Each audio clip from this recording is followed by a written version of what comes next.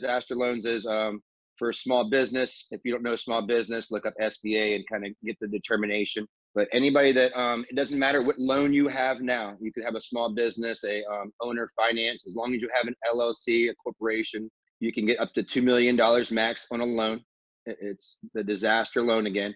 And I'm going to tell you the terms, rate, amortization. It's a 30-year fixed, 30-year amortization, 3.75% fixed, no prepay penalty. You can pay that off in a year, 2 years.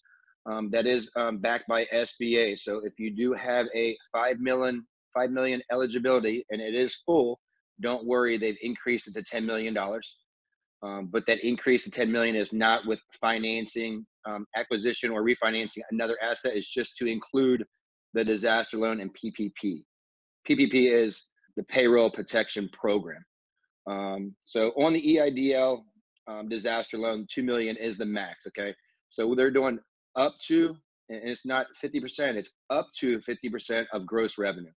So if you have a management company, if you have a hotel, if you have a multifamily business, whatever that business is, a restaurant, you can get up to 50% of gross revenues. SBA is looking at directly.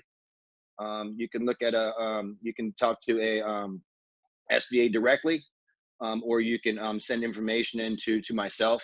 I can give the information later, or another advisor, broker relations to SBA. So if your gross revenues are $1 million a year, they're going to look at the last 12 months revenue. You get up to 50%. So it's up to 500,000. SBA is going to make the judgment. They're going to look at your payments. They're going to look at how your business is now since COVID-19. They're going to look at, your market.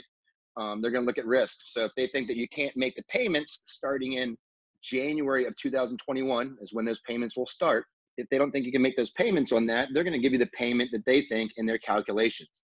If they think that $200,000 is a good figure, that's what they're going to come up with. So most of the ones that I've seen so far are getting approved disaster loans again between 25 and 50% of gross revenues.